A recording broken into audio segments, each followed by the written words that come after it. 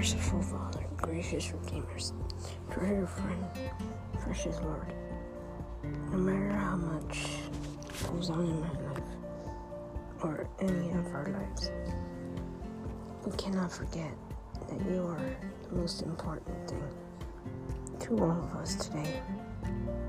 No matter how difficult it seems to get, every day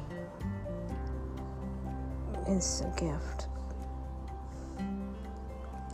Show us what we must learn. Teach us your ways, your Lord.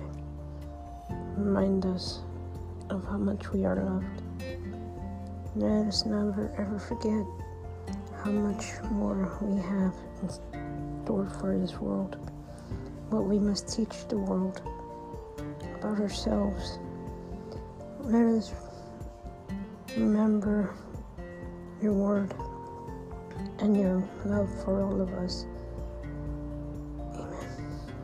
Brothers and sisters, I know I haven't been very talkative. I haven't really been sure of what to say, so lately I've been recording off and on, but this one came to me because I've been feeling a bit out of it, just too much going on.